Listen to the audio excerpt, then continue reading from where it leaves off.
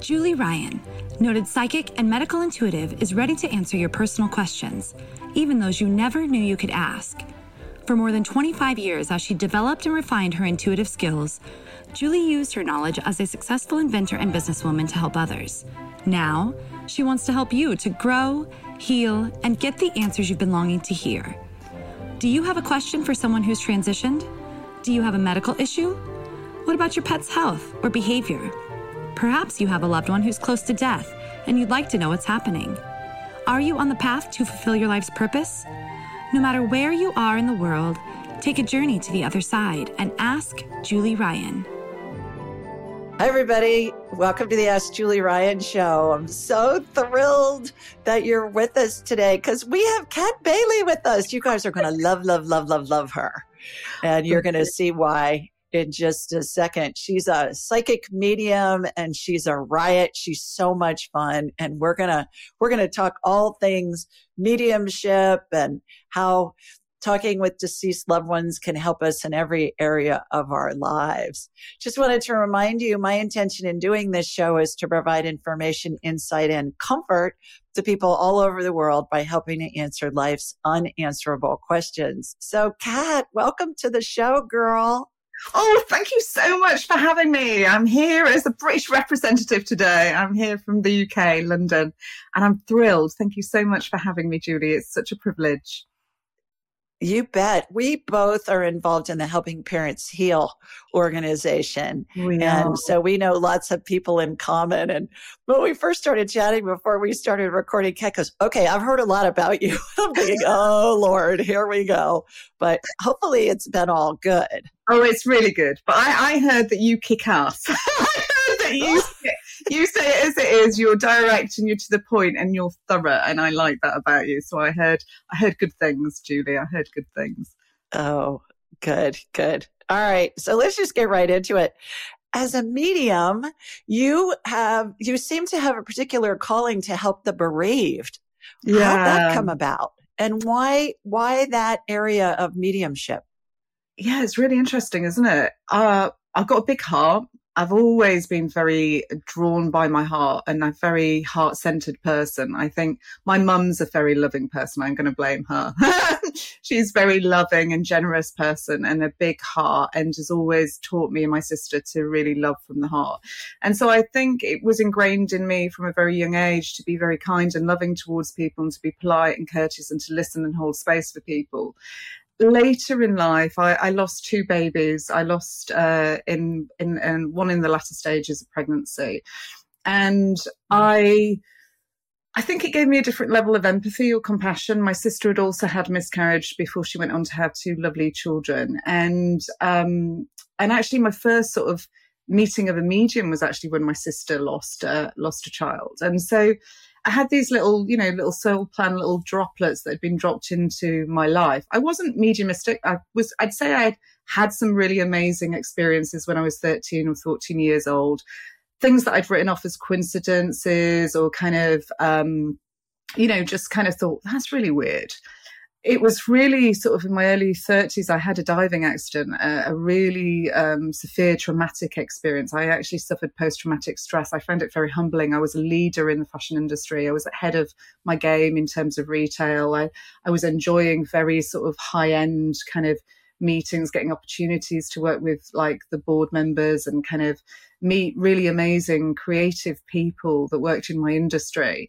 And amazing suppliers as well. Amazing people worked alongside us that didn't actually work for the company. And I was just in this magical world. And suddenly, for the first time ever, I can't cope. I almost felt humiliated by it. It was a very humbling experience, Julie, to feel that I was having panic attacks. I was having shakes. I couldn't sleep at night. I had insomnia. I'd never suffered from insomnia. I didn't even know what a panic attack was. The first time I experienced it, I thought I was having a heart attack. I was on the tube. and the diving accident had happened a couple of weeks before. So I had this kind of delayed reaction. I got on the tube in London and suddenly the claustrophobia of other people sort of stimulated the same kind of experience of being trapped in water.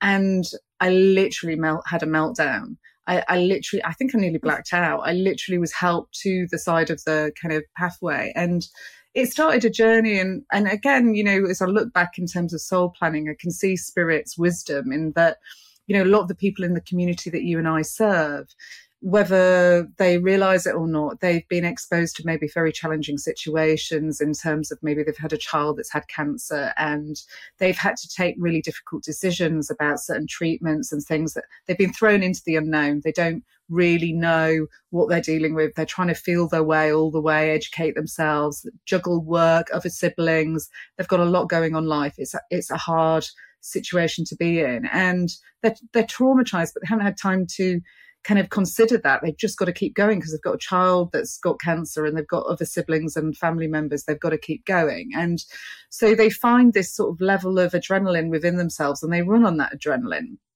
And it's only really after the child passes and a period of grief has happened when the crash happens, you know, this delayed reaction. And some of them will have panic attacks. Some of them will have post-traumatic stress.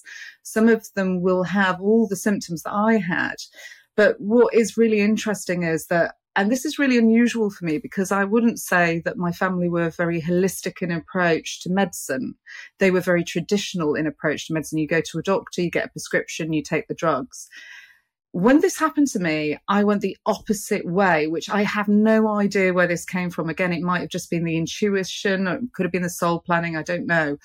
I went for every therapy that you could do that was holistic. So I did yoga, breath work. I did traditional talk therapy. I did hypnotherapy, cognitive behavior therapy. I tried everything. And the two things that really, really worked very successfully was cognitive behavior therapy. Within 3 weeks, I stopped the panic attacks. And I did that just through educating myself. And one session of hypnosis completely transformed my sleep. I literally slept like a baby from this moment onwards, just by re-educating my mind how it perceived the diving accident. So I didn't take away the emotions, I didn't take away the memory, I didn't lose any memory. I just reformulated how I see that image, and I still look at it in a very different way. And so I realized the power of the mind. And I think I found my spirit through these experiences. And it was only really when I was thrown into work, because I was an affiliate leader for Helping Parents Heal for several years, 4 or 5 years at the beginning of my journey with them. And again, through a strange synchronicity, actually, you know, somebody had to leave and Elizabeth said, could you hold the fort? And I thought I was going to hold the fort for a couple of months and ended up staying a couple of years. And it was really, you know, I'm kind of really thankful for that organization on many, many levels, because Irene, Elizabeth, these amazing people like Brian and all these other people like Paige Lee and other people that I've met that were affiliate leaders at the time, they educated me on a different level of their experiences of grief. So Irene taught me about what it's like to lose a child from cancer. Elizabeth taught me about what it's like to lose somebody very suddenly in an incident, an accident. Her son died in the Himalayas, you know, away from home. She only had a very short period of time to talk to him. Paige's son was murdered. And through those people, they helped really bring a different level of compassion to my life. Mark Island as well was very influential and coached me and mentored me a lot, especially because I was an English person working in America, in the UK. And so he sort of helped me understand what it was like for him when he lost his son. And then through doing the affiliate work, you know, 25,000 people in the group or something, I spent a lot of time one-to-one listening to people, spending time with people, talking to people, and felt my way, really, learned from my experiences. And I think it broke open a very different level of compassion in me, because suddenly you take your work a lot more seriously. You know, I hadn't trained to be a medium. Or wanted to be a medium, sorry. I was very successful in my fashion industry career. And Spirit actually asked me if I would leave my job.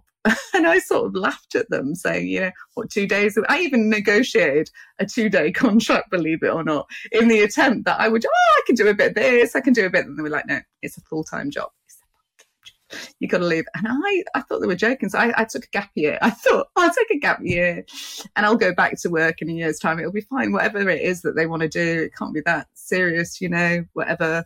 Let's see. And I didn't take it seriously. And actually Spirit berated me a little bit for that at first. They were like, you don't really understand the seriousness of what you're taking on unfold. And that's something that I want to touch on in a minute, actually. And it was a steep learning curve. I'm not going to lie. It was a really steep learning curve, dealing with the levels of grief. But I am an educator. And so I learned how to educate myself out of trauma when I had the diving accident.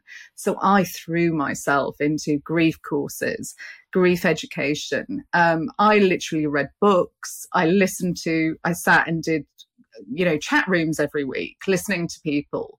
And that just, the more I spent time with people, one thing I do love, and I've always been good at, even in the fashion industry, I love people. I love stories. I love characters. I love personality.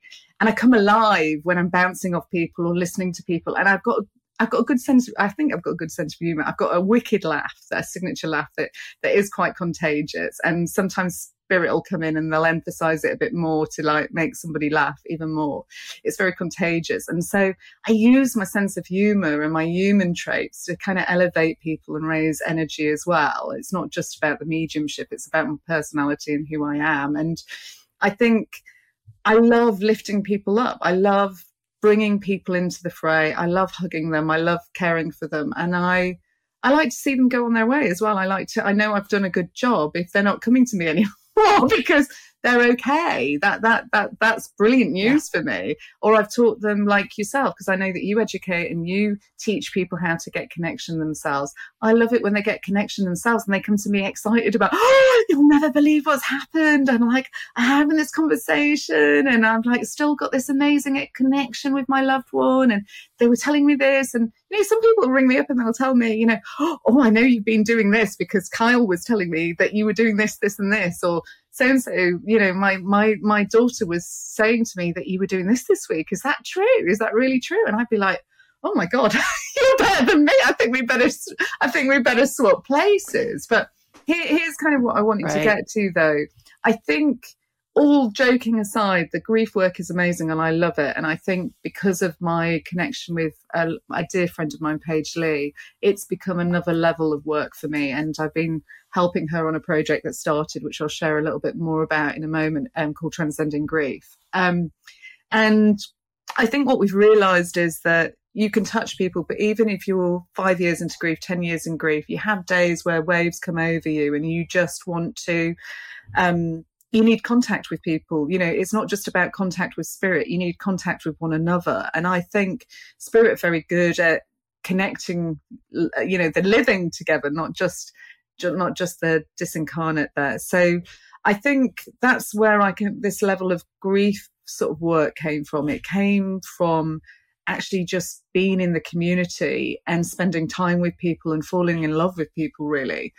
So, some people don't take mediumship seriously. And I really think I come from a place like you do, Julie, of loving compassion, where you got to hold people in space and you've got to do a good job, girl, because these people need you and you've got a responsibility. And I think connection, we both teach connection and connection's amazing, but there's a far difference between connecting for somebody in front of you who is just a friend or somebody who's come to have a great experience and they're on the same level as you, or they're you can have a really good laugh with a glass of wine in hand and you're bringing through loved ones and you're having this moment. That's beautiful.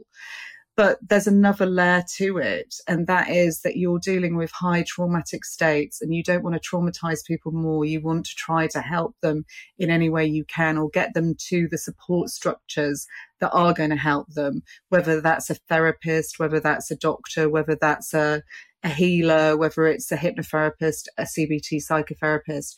There's a referral system that goes on. And I think I'm very grateful for knowing a lot of great people who will scoop people up and will help them go through these awful situations.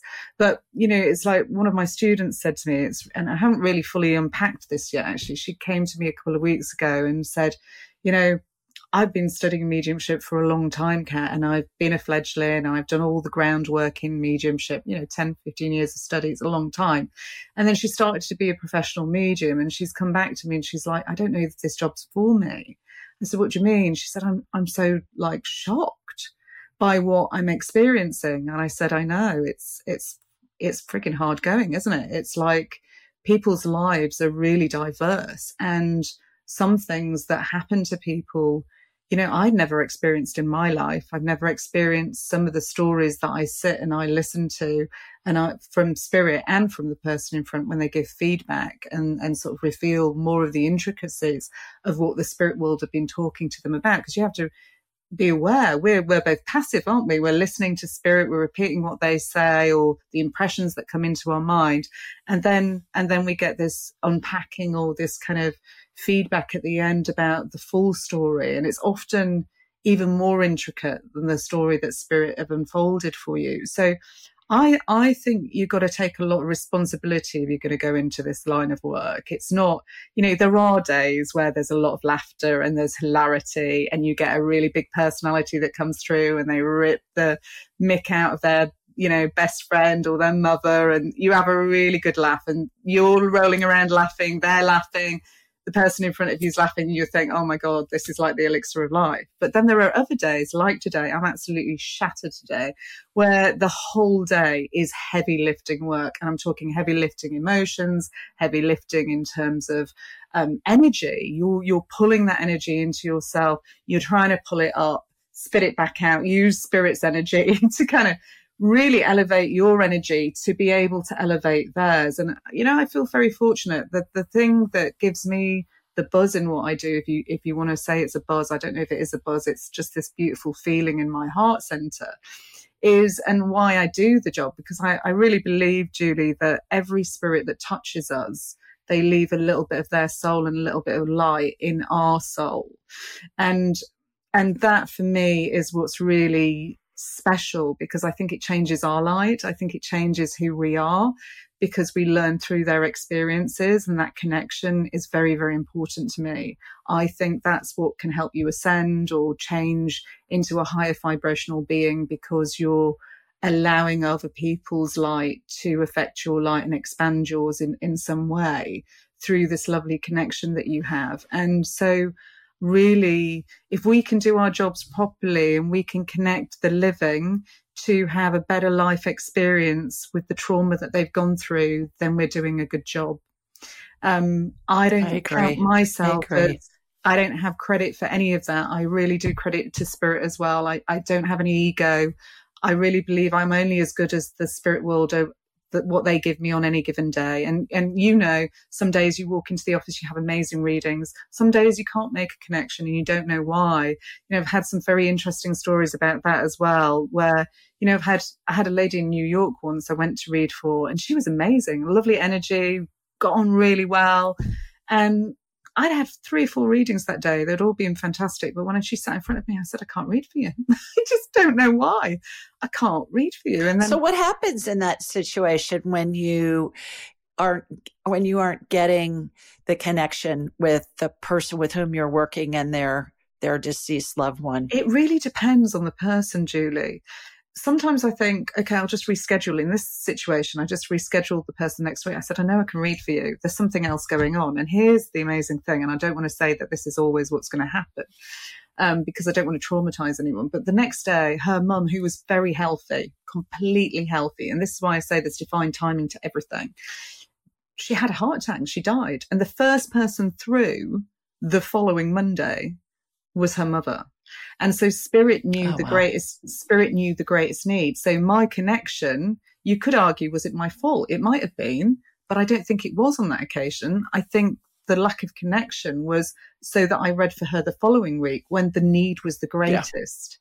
I've had it. Spirit was delaying the appointment. They were delaying. Yeah, Spirit was delaying the appointment. So, and then I had another lady in Florida, I'll never forget. And I can't remember if it was her that changed the appointment or me. And she got promoted, and they wanted to celebrate this promotion with her. And so it was the opposite. It was elation and congratulations! I hear you got a new job, and they're rubbing their hands. Then you've been wanting this promotion for a long time, and you know, complete opposite kind of dimension of reality. It was about celebration. So yeah, there's a weird, I mean, it's just a fascinating, I can't explain it. There's no rhyme or reason sometimes to anything, is there? But you just have to trust that there's a higher rhyme or reason that perhaps you just don't know about. It's just a tiny little glitch right in the heart side of the cosmos. Right. Well, do you think that everybody is born with the ability? And do you think anybody and everybody can become a medium? What's your take on that? Yeah, here's my take on that. I believe that everybody can have connection, that everybody is born with connection. We're born with the breath, the spirit, and that breath comes with us when we're born, and it goes with us when we transition. And so that spirit, that light, that is with every single person, doesn't matter whether they're able-bodied or not. That light it's the apparatus that makes us breathe. We don't breathe. I've had experiences where spirit have asked me to drop out of my body and go backwards, which I didn't think I could do. I've only got half out. And I realized that my fear was, if my spirit went out of body, would my body breathe? And it did. And I was like, oh, it's not me that's breathing it. That's a bit.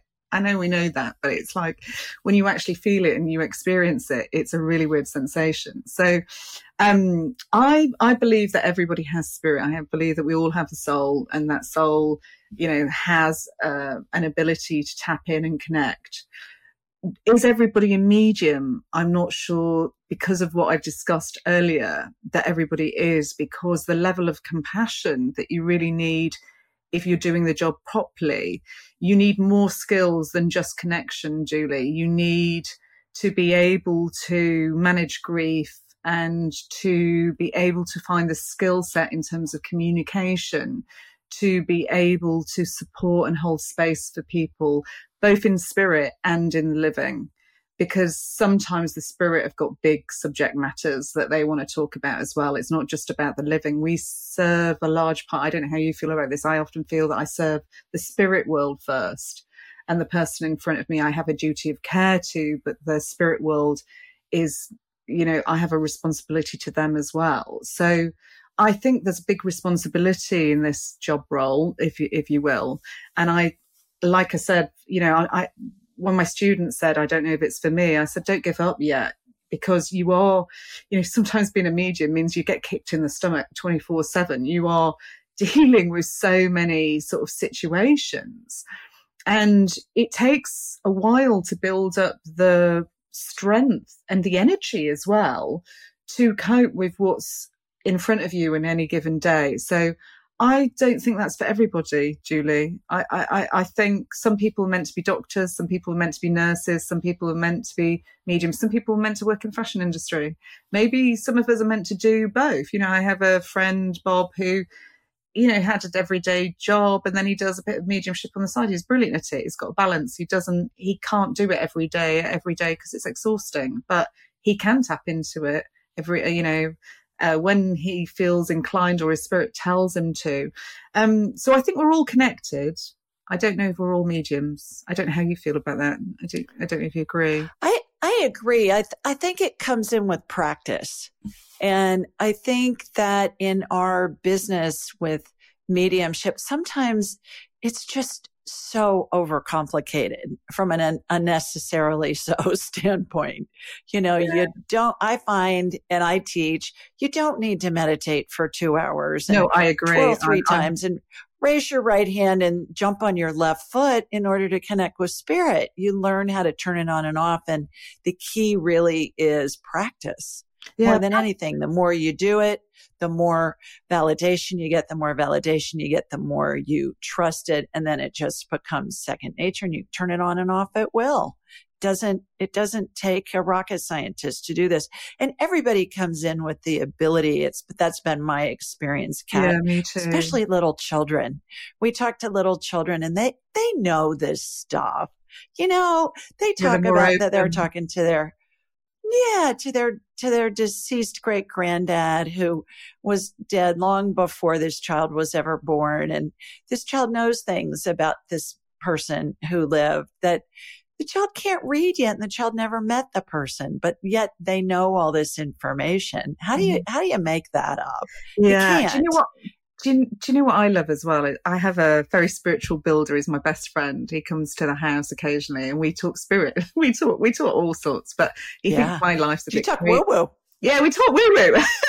And we have those funny moments where we unpack our week, you know, his in the building world and mine in the spirit world, and we laugh to the pit of our stomach sometimes. And sometimes we're too exhausted to speak. We just stare at each other and have coffee.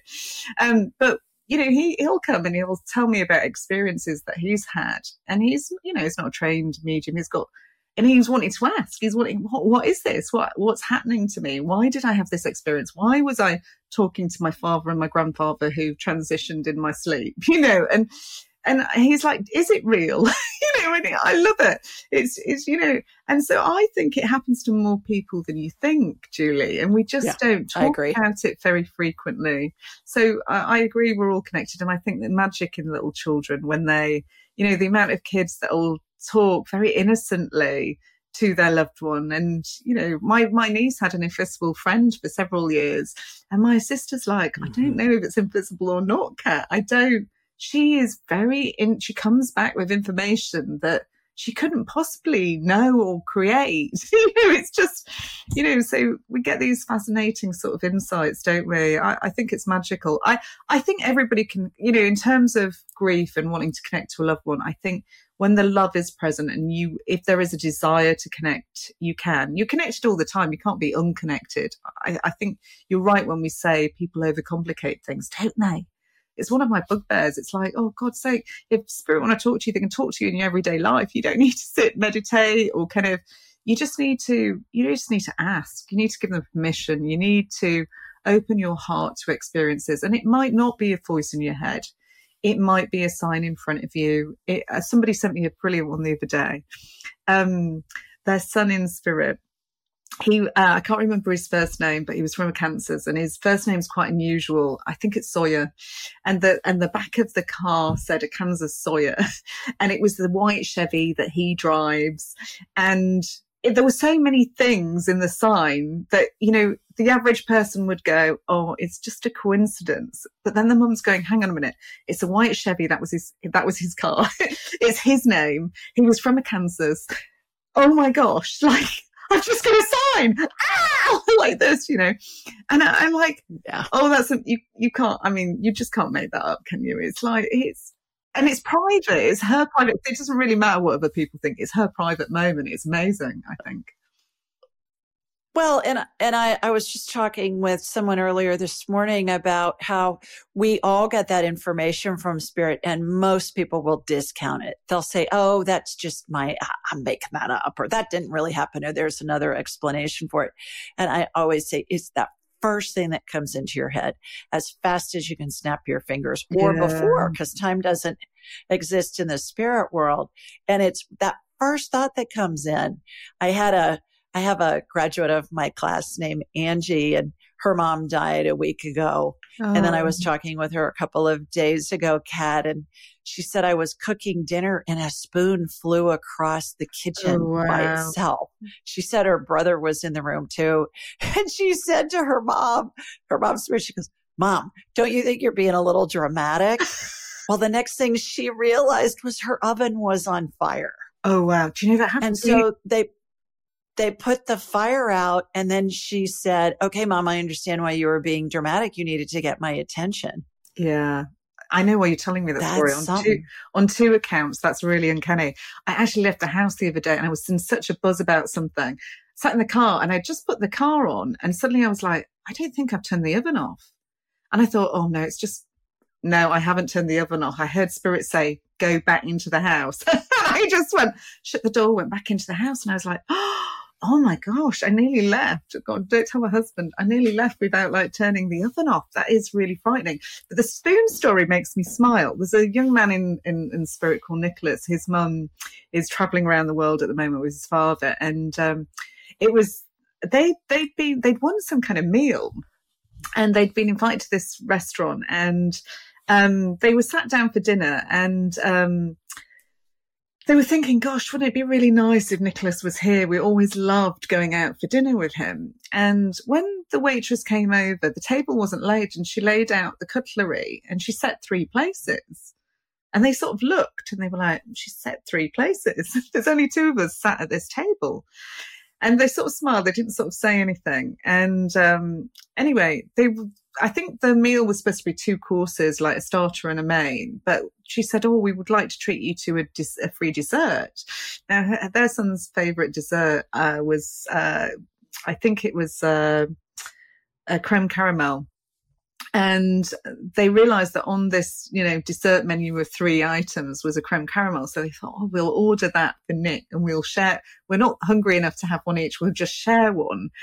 Just bring us 2 spoons and we'll share." And they'd since unpacked they'd taken away the cutlery from the 3 settings and just put it down as 2 and left the cutlery at the side. But sure enough, she comes back and she lays out 3 spoons for the creme caramel. And they were like, it was just so uncanny that we had to say to her, this is really weird. We've kind of been gifted this opportunity to be here. And, we were saying we lost our son in really tragic circumstances. We were just saying we would really love it. He would love to be here. And every time you come to the table, you set 3 places or 3 spoons. And they took a photo. They sent me of the creme caramel with the 3 spoons on it. And they kept saying to the waitress, like, "Why did you do that?" And she couldn't explain. She said, "I have no idea. I wasn't even consciously aware that I did it." And I think that's one of those moments where spirit have used her as a conduit to sort of say, "I'm there. I'm there." Yeah. Most of us have busy lives, and we know that we're not getting the nutrients and the vitamins and the minerals that we need. So I'm always looking for easy ways to ingest them. I found one. It's called Beam Minerals.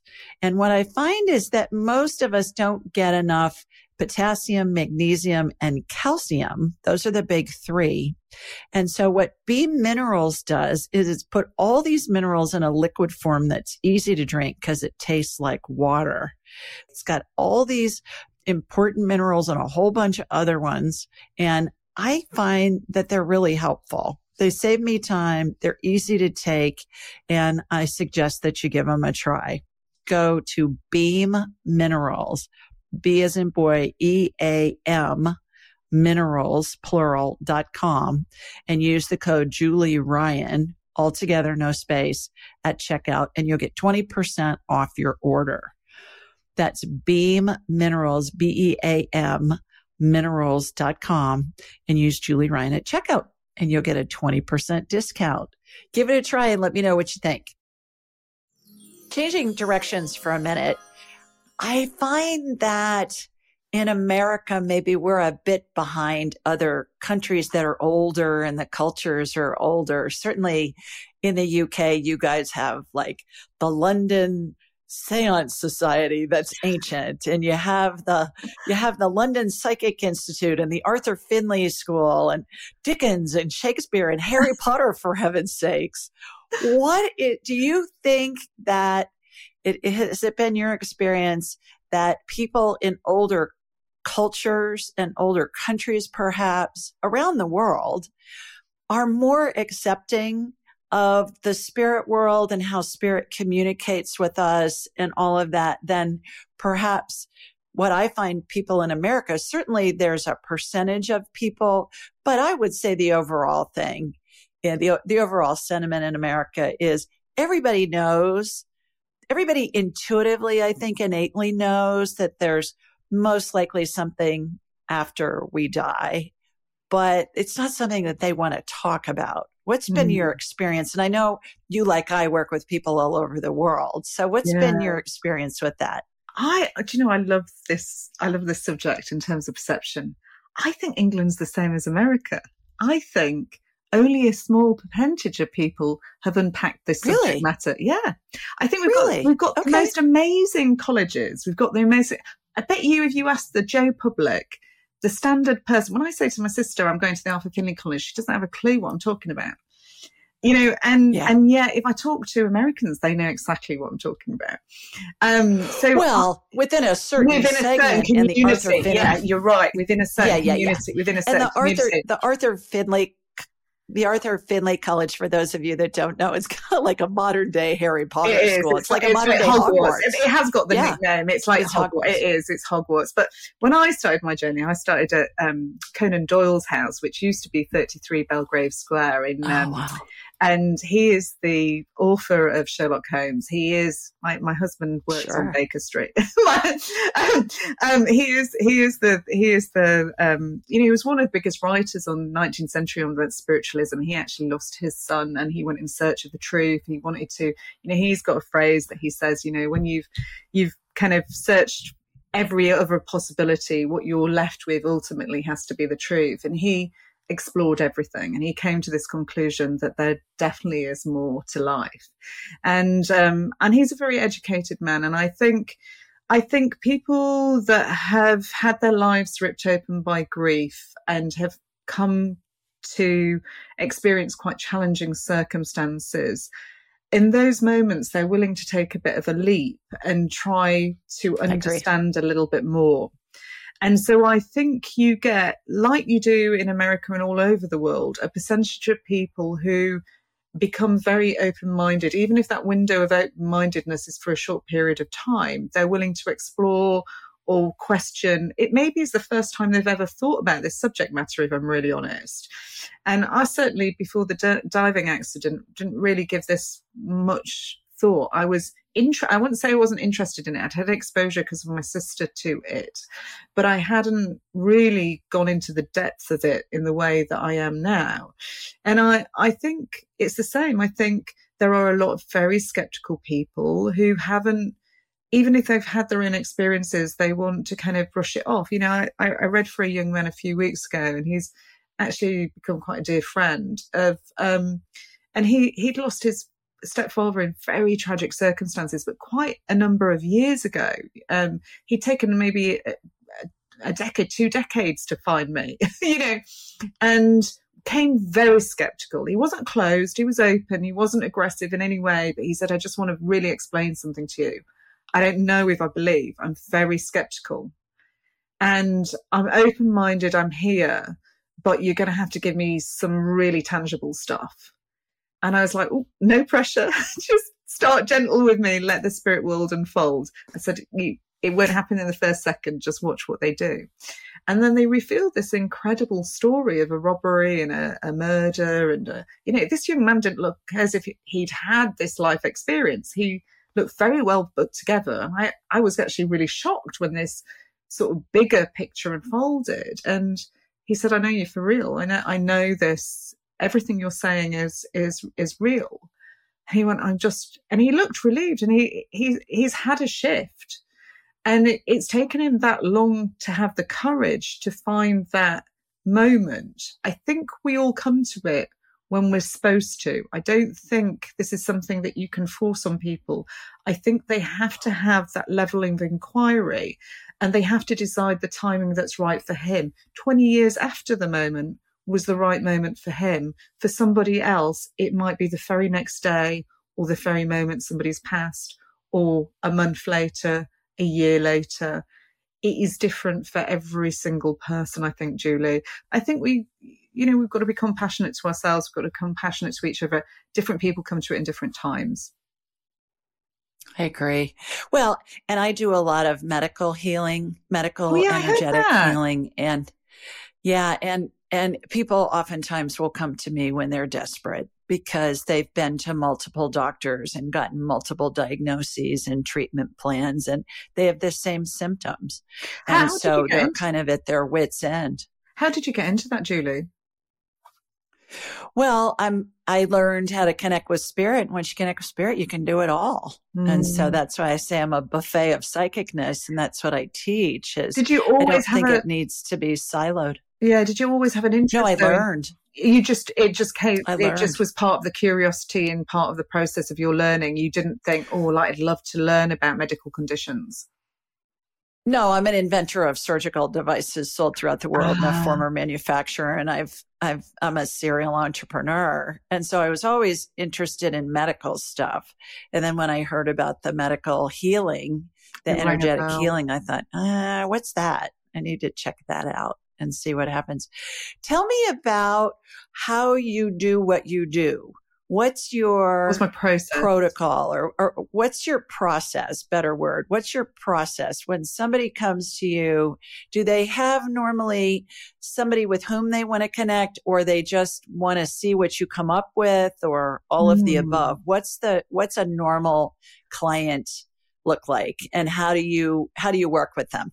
It's different all the time. I really do work in the moment with the person that's in. So I feel my process is the minute I sit down in this chair, I connect with spirit. And my process is different depending on who sits in the chair opposite me. So I will ask if somebody's had an experience before, do they know what to expect? You know, what has their experience been? And then I'll sort of share with them, well, there might be some different quirks to my mediumship that's different because every medium works differently. I get a lot of mannerisms. I get a lot of, so the guy that rocks in a chair might rock in a chair. The person that wants to lean might lean. I don't want you to be shocked by anything you experience. I want you to understand that it's only unconditional love. It's only your loved one that's trying to get something evidential through. And sometimes the gestures can be more evidential than anything that I say, because you know your loved one, you know their habits, they know yours, they want to take them account of you as well. We can have a lot of fun just with gestures alone, you know? And, I had a brilliant one, actually. There's a lady who, she's deaf. She comes to my house. I'm very sympathetic with the deaf because I'm slightly deaf in one ear. And she'd had a reading. She brought her son for a reading. And the sister started signing to, I don't know sign language. I don't have a clue what she's doing with my hands. But she's telling him, stop smoking, too much partying. Just like, and I'm like, what is she saying? Well, I can't even remember the hand signals. What is she saying? Why are you Why are you looking scared? He's saying, she's telling me to stop smoking and to stop partying too much. I haven't told my mum that I smoke. So there's these moments. Busted. Busted, but I haven't got control of that. I don't know sign language, so I don't know what I'm saying. So there's sometimes the kids are funny, aren't they? They're just funny. They want to have a laugh. But I sit down in the chair and I just say to people, look, be open. Sometimes it can start a little bit vague and it builds up, and we might not know or understand straight away instantly what's going on. I just have to describe the experience that I'm having, and hopefully it starts to tell a story of what you've come here to hear and experience. But if they are open-minded and their connection is good, then we get this lovely dialogue that comes. And it is a dialogue. I see things, hear things, get tastes, get smells, get mannerisms. You're moving through different experiences and emotions and just sharing those. So that's kind of my experience in a one-to-one. In a gallery, it's slightly different. Sometimes I'll throw information out. They'll give me a checklist of information to share to identify the person. Sometimes they'll make me go direct and I'll say to you, who do you want to hear from? And then I'll connect to that vibration and start to read that way. And sometimes they'll give me who it is that they want to read for. So I kind of work in different ways depending on the audience and how I feel. And sometimes I want to change it up to keep people's interest maybe, or to work with spirit in different ways because I love different experiences. I'm also a trance medium, so it's one of my favorite things to do. I don't do it very frequently. I don't do it over Zoom. I do it in a one-to-one setting. And I don't just do trance in terms of communication, verbal communication. I bring frequencies and sounds out that can create changes in people's energy, elevate them, take them to a different level of vibration, can heal emotions and those kind of things. So I can take myself. What is a trance medium? Okay, so what is a trance medium? Yeah, so we're going into trance 8 to 10 times an hour naturally. So we're all got a level of trance that we go into, but it tends to be light trance when we're daydreaming, staring outside of a window. We get this repetitive eye movement that goes on, and we go into this moment where we'd like daydreaming or accessing information from our subconscious mind, if you will. And so a moment of trance is just an altered state of awareness. And we do have altered states of awareness in mental mediumship, but what we do in sort of trance mediumship is the blend is a little bit more. You give a little bit more control to the spirit world. And it's not that you're out cold, that physical mediums sometimes go to very deep states of awareness, but actually deep doesn't mean good. You can get very good trance in very light and mid states, and actually sometimes better, I think, because in deeper states you're just comatose, just out cold, But what you're doing is you're allowing spirit to have more control over your physical elements of your gestures. They're blending deeper. And so what I find is that the energy shifts and you take on more of their personality and their feeling, but also sometimes they can bypass some of my vocabulary and use their own. And it's still me. I've still got an awareness that I'm there, I'm listening, I'm aware. Sometimes if they're really funny, I find myself being pulled out because I start laughing with them at what they're doing. There was a lady on my retreat where her son was taking the mick out of a shaving device she'd bought. He was a real cheeky little monkey, as Adam, and he was taking the mick out of this shaving device that she'd just bought. And I was blindfolded. I didn't have a clue who was in the chair. You know, my colleague was sitting people and answering for them. They were just giving thumbs up or thumbs down, and she was, so that I couldn't hear their voice. I was trying to give a different level of evidence to show that I don't need to be aware of who's in the chair or who's in around, because it's not me that's doing the work. And so this son was like laughing about this shaving device. He was talking to his mum about, oh, I love the new device you've got, Mum. I've seen you shaving your hands. I did laugh the other day when you missed that spot and you got to work and you realised it was like a line. And he described this situation, and I think I would edit out some of those things. I'm very polite in English. In my mental mediumship, I might go, that could be a bit offensive. I better rephrase it or sort of say, do you recall that you just bought this new shaving device and you were kind of using it the other day, and you might have, I might use my sense of humour to kind of make it a bit lighter.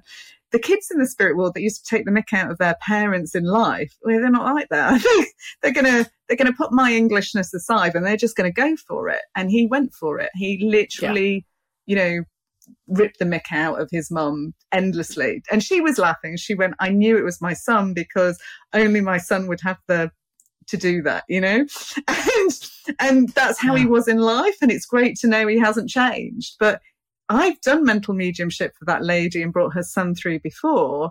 And I can tell you that the difference was substantial to when he had more control to when I had more control, because I was very polite in the way that I phrased, landed the words and the things that he wanted to say. I didn't amend them, but I maybe didn't swear as much. I maybe didn't, I was trying to be professional. And I think sometimes when we're in these trance states, we've got to, it's a different level of trust, Julie. You've got to be prepared that you're putting your life in the arms of the angels. You really are. You're literally letting them lead. And when they lead, they're in charge. They're in charge. So for me, it's an altered state of being, but it's a beautiful state of being when you've got lovely personalities to work with. You get this lovely richness of character that comes through. And, I'm still learning. I don't think you ever stop being the student yourself. Every time I do a demonstration like that where spirit got more control, I learn something new. And so for me, that's also really important. I don't want to stay static in my mediumship. I want to be constantly going out for more. And I think that's what keeps you interested in what you're doing and passionate about what you're doing, because you're going out of your comfort zone. I don't know if you agree. Have you ever done trance yourself? No, excuse me, I haven't, but I find, especially with the medical stuff, you'll hear me say, oh, this is cool. I haven't seen this before. Because a lot of the times the healings that I get to see, something getting added, something getting removed. I watch procedures all the time that emulate what I saw in surgery for all those years, developing products, testing prototypes, things like that. Sometimes I see healings that use methodologies and devices that haven't been invented before. Oh, wow. And so that appeals to the inventor brain inside of me. And I'm thinking, oh, cool. I haven't seen this before. Wow, this is interesting. And then it's interesting, Kat, because then I'll see it many more times. It's kind of like, okay, here's a new healing. You know what it is. And then inevitably there will be many other people that will show up that I'll watch the same healing happen. Oh, that's really And after cool. doing it tens of thousands of times, I know what a lot of them are. I know if something's identified. I know what the healing is going to be. Sometimes there will be a nuance about it, but I'm describing. Oh, wow. So you diagnose and then you heal as well. Yes, something's diagnosed and then there's a healing immediately. And then I'll make several swipes through the person. Like I'll get a checklist first and I'll say, okay, when I get you on my radar, I go in blind first because I want to see where the energy goes because it may identify something that's asymptomatic and we're heading off a problem at the pass before it becomes a problem. And then they'll give me a list. Okay, my left knee hurts, my right wrist hurts, my whatever hurts. And then I'll go to each one of those places more from a time management standpoint than anything. So we can get as much crammed into our hour together as possible. So we may talk to their dead grandma. We may scan them medically and talk to their pet and do career advice and whatever. It's just a plethora of things off of my buffet of psychicness is what I call it. And so when people come to you and they've come skeptical and they've transformed by this experience, do you find then that they're transformed in their spirit as well as their psyche or the physical world? Do they come back? Do they refer people and then you get to meet them again further down the line? What's their reaction when they come in skeptical and they think, I'm crazy? Very much so. Yeah. Very, very much so. And it's fun because sometimes I'll have spirit that will recommend me to somebody. Oh, wow. I had a client one time and he was a commercial airline pilot and lived in Hawaii. And he said, I said, well, how did we get introduced? And he said, my grandmother told me about you. And I said, oh, who's your grandmother? And he said, well, you wouldn't know her. And I said, okay. I'm thinking, okay. And he said, she died 20 years ago. He said, she came to me in a dream and she said, you need to call Julie Ryan. And he said, I said to her in my dream, who in the hell's Julie Ryan? And then he looked me up online and he said, and I scheduled an appointment with you and I said, I love it when dead people are doing my marketing for me. It's great, from heaven. That's how it should be. And then a lot of the time I'll have, not a lot, but a percentage of the time I'll have, usually it's a husband or a boyfriend and their wife or their girlfriend will have made the appointment and they'll say, just show up here at this time and talk to this woman. And so I'll explain to them, okay, here's what your wife got you into. And they're usually very good spirits about it. And usually I'll nail something that there's no way I could have known. Yeah, either we're talking to a deceased loved one or we're doing a medical thing or we're doing a past life thing.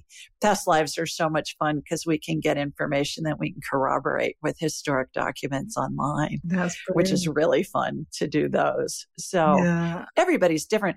I find too, it's interesting to me about the sign language thing with you because I hear things in English so I can understand it, even if it's somebody who in life didn't speak English. And people will ask me, well, do you speak Farsi or do you speak Swahili or whatever? And I'll say, no, but the information comes to me in English. And I find that symbols are the universal language of spirit. Yeah. I'd say emotion is as well.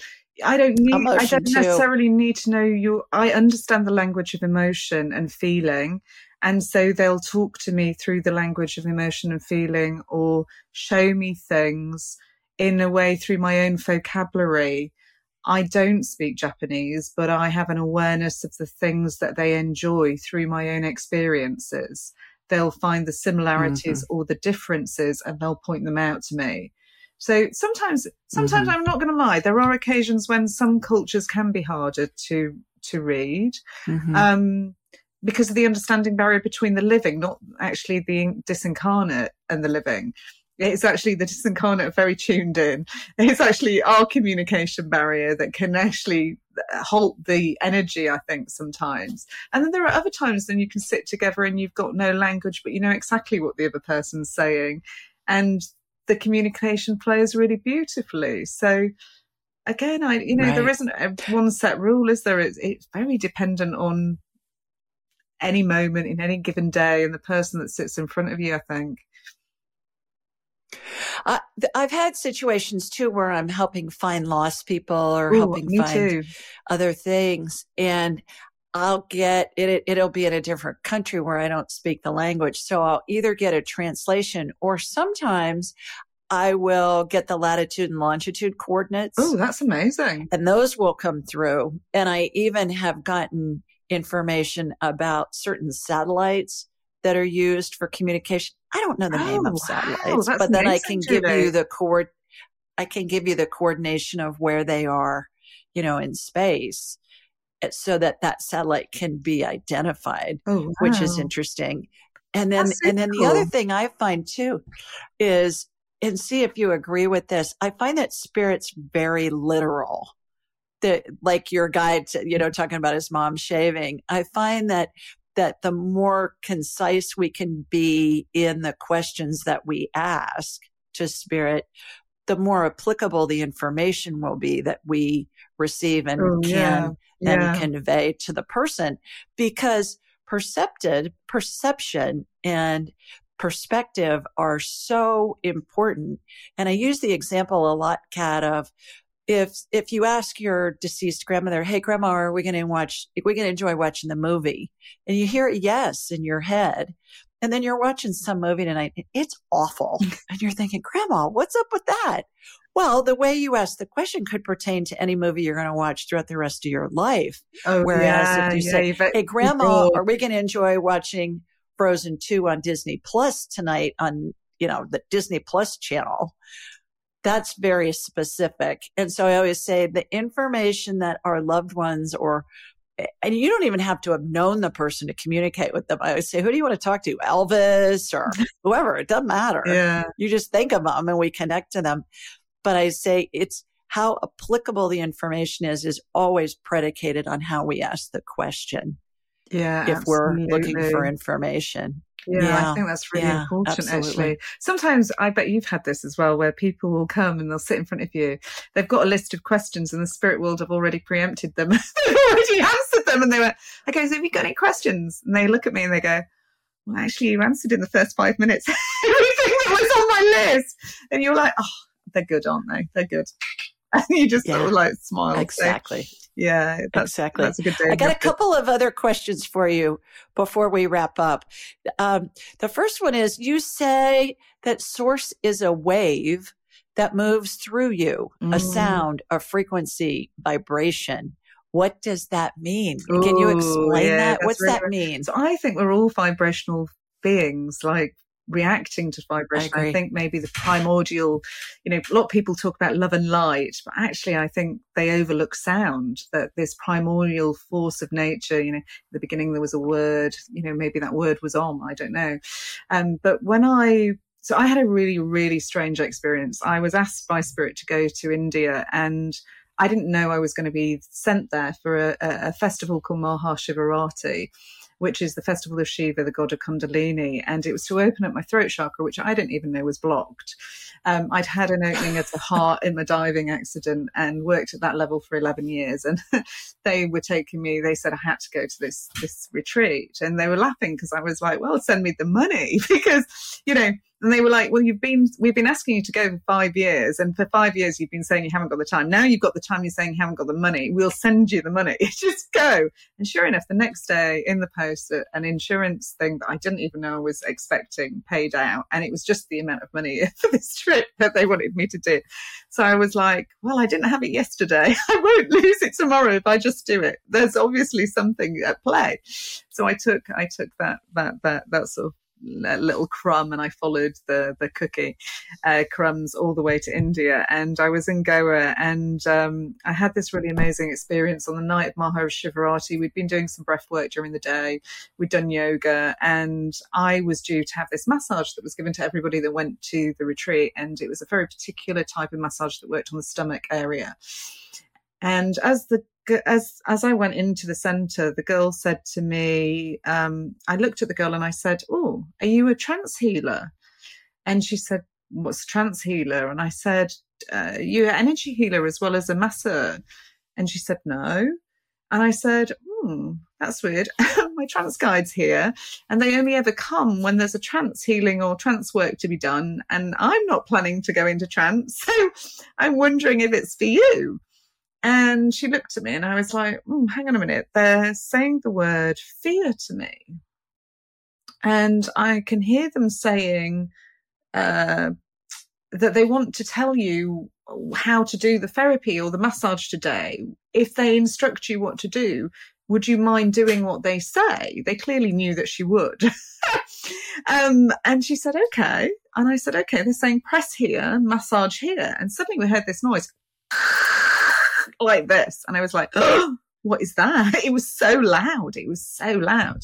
She went, I don't know. I think that's a block of energy moving. And I said, well, now they're saying press here and massage here, and saying it got louder.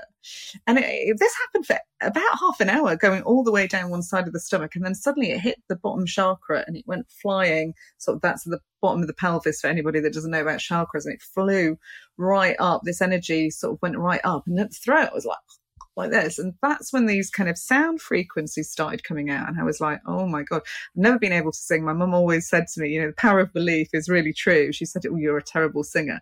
You can't sing. And so I believed her. I didn't believe that I could sing. I've never been able to sing. I've never been able to hit a note in tune. And then suddenly here I am singing opera, literally hitting notes that Beyonce would die to make. And I'm like, I was like, what is this? Right. I felt a bit sort of, self-conscious. So I said to the girl, I said, oh, they want to do something now in trance. And I feel really embarrassed. And I was like, you can stay and listen if you want to. Because she was like, oh, these sounds are really lovely. Like, what is this? Are you a singer? And I said, no, I'm not. And I said, would you mind awfully if you just sat outside? I'm quite happy for you to listen, but I just want to draw the curtains and see what this is about and sort of explore it privately for a moment, because I'm a little bit embarrassed. And so I did. I let them take over in trance and do what they wanted to do. And this amazing healing happened that opened up my throat. And these sounds started coming. And what was really amazing, these little insights that spirit do. The next day, unbeknown to me, an aura photographer was coming to the retreat. And he must have looked at me and he must have thought, middle-aged woman, English, looks a bit boring. And I walked in front of the camera and he went, oh my God. And I was like, hello? And he was like, who are you? And I said, what do you mean? He went, wow, your aura is cosmic. Your brain waves. What are you doing with your brain? I said, what do you mean? What am I doing with my brain? I was like, it's in my head. I'm just walking in. And he was like, no, like, look at this. Come look at my camera. He said, I've never seen frequency waves like this in the brain. And I went, oh, it must be the singing. I said, watch this. So I started to sing. And I was like, I've been playing with it overnight. I said, it just happened yesterday. I don't really know what it is, but I realized that the voice box is under the brain. And so we've got a natural ability to heal ourselves. We've gone away from some of the primal abilities. We carry everything we need in our body and we don't utilize it because we don't know what it's for. The voice we think is just to speak, but actually it can make frequencies that can heal. And so we're vibrational frequencies. And so when I say, when I talk about spirit and source as a wave of energy, that's what I mean. I think, even the table in front of me is energy, but it's a denser, thicker energy. And so it seems solid to me, but to the spirit world, they can see right through that table. It doesn't look solid to them. That's my mind telling me, and the physical telling me it's solid. Right. In the spirit world, they can see right through it and tell you what it's made of and what's underneath it and what's around it. And, you've had people from the spirit world say, well, your keys are under that sofa. And I said, oh, well, how do you know the keys are under the sofa? And they say, well, I can see right through the sofa and you've just looked right past it. It's there.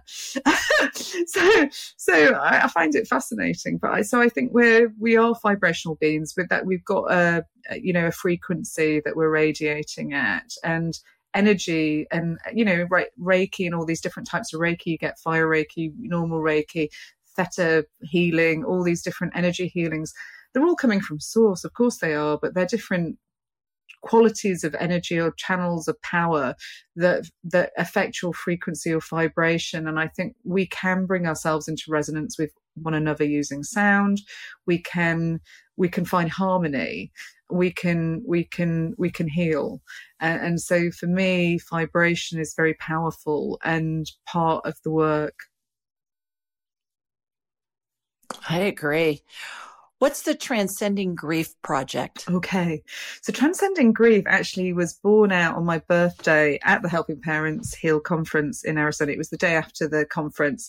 I had done a reading for a young lady called Paige Lee on day one, and I'd only actually met her for an hour. I mean, this is the power of spirit. I'd only actually met her for an hour about 2 years prior to this in an interview. And suddenly I realized that as I was speaking to her, that a lady that she knew in spirit, a lady called Sally Baldwin, who used to run retreats, was present with her. And I said, "Hey, Paige, there's a lady with you." And I started to read for her. And I said, this lady's saying that you were going to pack in some retreats or something, but she's going to give me some information at the retreat for you about some retreats that she wants to do. And actually, you're not going to pack them in. They're going to get bigger, or you're going to do more of them. And so I think you need to rethink your strategy. And not thinking for 1 minute I was going to get involved with that retreat or that work in any way, shape or form. And it was my birthday. I actually, Dr. Dreffer Driscoll, who was at the conference, had invited, he said, "Can I take you for breakfast for your birthday?" And I said, "I'd love you to take me for breakfast for my birthday. The only problem, Jeff, is that I've got a client that I need to check in with and say hello to, because they're expecting to see me. I need to be able to say hello to them. And, I've worked with them all these years. I haven't actually ever met them. So I was like, they want to meet me. And I did say that I would be free on my birthday in the morning, believe it or not, because I'm crazy. And he said, I have a feeling that it'll get changed. You're meant to come for breakfast with me. I'll come and get you in the morning. And I laughed at him and said, "No doubt." I've had him on the show. He's brilliant, isn't I've he? had him on the show. He's a riot. He is. Yeah, he's an absolutely hilarious, actually. I have a nickname for him. I won't embarrass him with my nickname, but we have a lot of fun together. So I said, anyway, as it should happen, the person said, "Actually, I've got COVID." And so I can't come and meet for breakfast. So I was like, "Oh, Jeff, what is it with you? It looks like I'm coming for breakfast with you." So I ended up going to breakfast, and we were talking about art. And it turns out that he's a very talented artist. He does bronze statues and beautiful artworks. And this day I said, I bet you've done one of the Archangel Michael. And he said, "I have. How did you know? I've just finished." And I went, because I'm a medium. Like, come on then, show me the picture, show me the bronze statue. So he got the statue out, and we were talking about St. Michael and St. Mary when this girl came over, and she said, "Oh, are you Kat Baillie?" And I said, "Yeah." And she said, "I don't really want to interrupt yours and your breakfast, but do you mind if I just speak to you for a moment?" I said, "Sure." She said, I have a retreat center and I run retreats, and we would love, we're looking for a trance medium. I heard you're a trance medium. Would you love to come and work at this retreat? I said, "Oh, that sounds amazing. Where is it?" And she said, "It's in St. Michael's in Maryland." And I burst out laughing. And me and Jeff were like, "Oh!" And then I went, "Oh, no, it's not for me. The information's not for me. It's for Paige. I'll get you the information. This is for Paige. Somebody said they were sending me some information on some retreats. Give me your details. I'll pass it on." And she said, "Oh, no. You see, we kind of wondered if you would come." And I said, "Well, I might, but I have to ask Paige. I know that I've got to get some information for Paige." And it kind of started like that. And then it got us talking, and we thought, actually, we could do something. We could pull our skills together. She's a grief educator and author in the USA. And I could bring, the skills that Spirit have given me in terms of, not just mediumship, clinical hypnotherapy, Reiki, healing, sound therapy. I wanted to experiment with the power of sound in groups. I wanted to do some more trance experiments. So we decided to host a retreat, and that's how it started. And then organically, without really thinking, it became a Facebook page. It's now in January about to become a website. And it's about really holding space for people and just keeping communication going. And I love the work that we do for helping parents heal, but that same message needs to get to people who've lost parents, that have lost, widows and widowers. And so what I see my next sort of journey or part of the role as being is taking the knowledge that helping parents heal have helped nurture within me to a wider audience, and to utilize that to touch more people. And so this is the beginning of that process. There are other things that I'm doing, but I will keep doing my normal work, but this for me is about giving back. It's about, more about the education piece and the teaching, which I always have done, but perhaps not as in a uniformed way. I know you teach in a very uniformed way and you've got some consistency. I think I just dip in and dip out. And this is about giving me a more consistent opportunity to share, I think. So yeah, Transcending Grief is about going above and finding a new perspective on grief, really. And it's a little Facebook group at the moment. You're more than welcome to join. You'll find us on Facebook, but in January, there will be a website, I promise you. So just watch this space. Terrific. One last question. Why do you think we incarnate? Why do you think we incarnate? That's a great question. I'd like to believe it's about learning about recognizing the spirit or the soul within ourselves, getting to know ourselves, but also to know spirit as well. So I think that the body is almost like a house or a chalice, if you will, that allows the spirit and the soul to rub off one another and to experience itself as part of itself. And so I think it's a funny little game that we're playing of getting to know different elements of ourselves and experience ourselves in a different way. I also think it's a dance of vibration here on Earth. So I think things are slowed down for us. Time doesn't exist. Everything happens at once in the spirit world. But here we get to slow things down and to experience things that perhaps we don't notice or kind of take in the same level of detail of in the spirit world. So I think this is just about seeing things from a different perspective, having a different experience of something. It's a little bit like when you're playing games and you put on the special 3D goggles and stuff, you're seeing things in a different perspective, in a different way, and through a different lens. So I think we come to have experiences, we come to connect with one another, we come to learn from one another and learn different aspects of the spirit and soul. And it's through the work that we're doing is we're raising our vibration and we're changing the frequency that we ourselves resonate at. And so we're learning how to calibrate vibration, manage energy. And I think that's part of the earth life experience, is about learning different ways to experience vibrational energy. So I love the little acronym for love, levels of energy, levels of energy, vibrational energy. That's what we all are, levels of vibrational energy. I haven't heard that. I love that. It's beautiful, isn't it? Levels of vibrational energy. Yeah. All right. Oh, good place to conclude. Absolutely. How can people learn more about you and your work? Yeah, they can go to my website, which is www.kat-b.com. Or they can email me at medium Kat B. I'm on Facebook. I'm on Instagram. I'm terrible. I have to be honest. I have I'm really awful. People go, don't they? Oh, I've got X amount of followers and stuff like that. I'm not really into it. I'm a really old-fashioned girl in some ways. When people say they want to put me on Google or kind of do all these kind of analytics behind the surface, I say, what for? Spirit will send. Who's supposed to find me when they're supposed to find me at the right time that they're supposed to find me, if they're meant to find me? So I kind of have been amused by this idea of getting yourself out there. But I said, my waiting list is 10 months already. I don't need to go to 3 years or 5 years. I'm quite happy the way that I am. I'm just teasing aside. You can find me on my Facebook and you can find me on my website. That's the best way to get hold of me. I'm often on Helping Parents Heal Like You as well. If you're a bereaved parent, you'll see me there, do demonstrations. I love to have a chat. You can find me on Transcending Grief. So I'm there every week.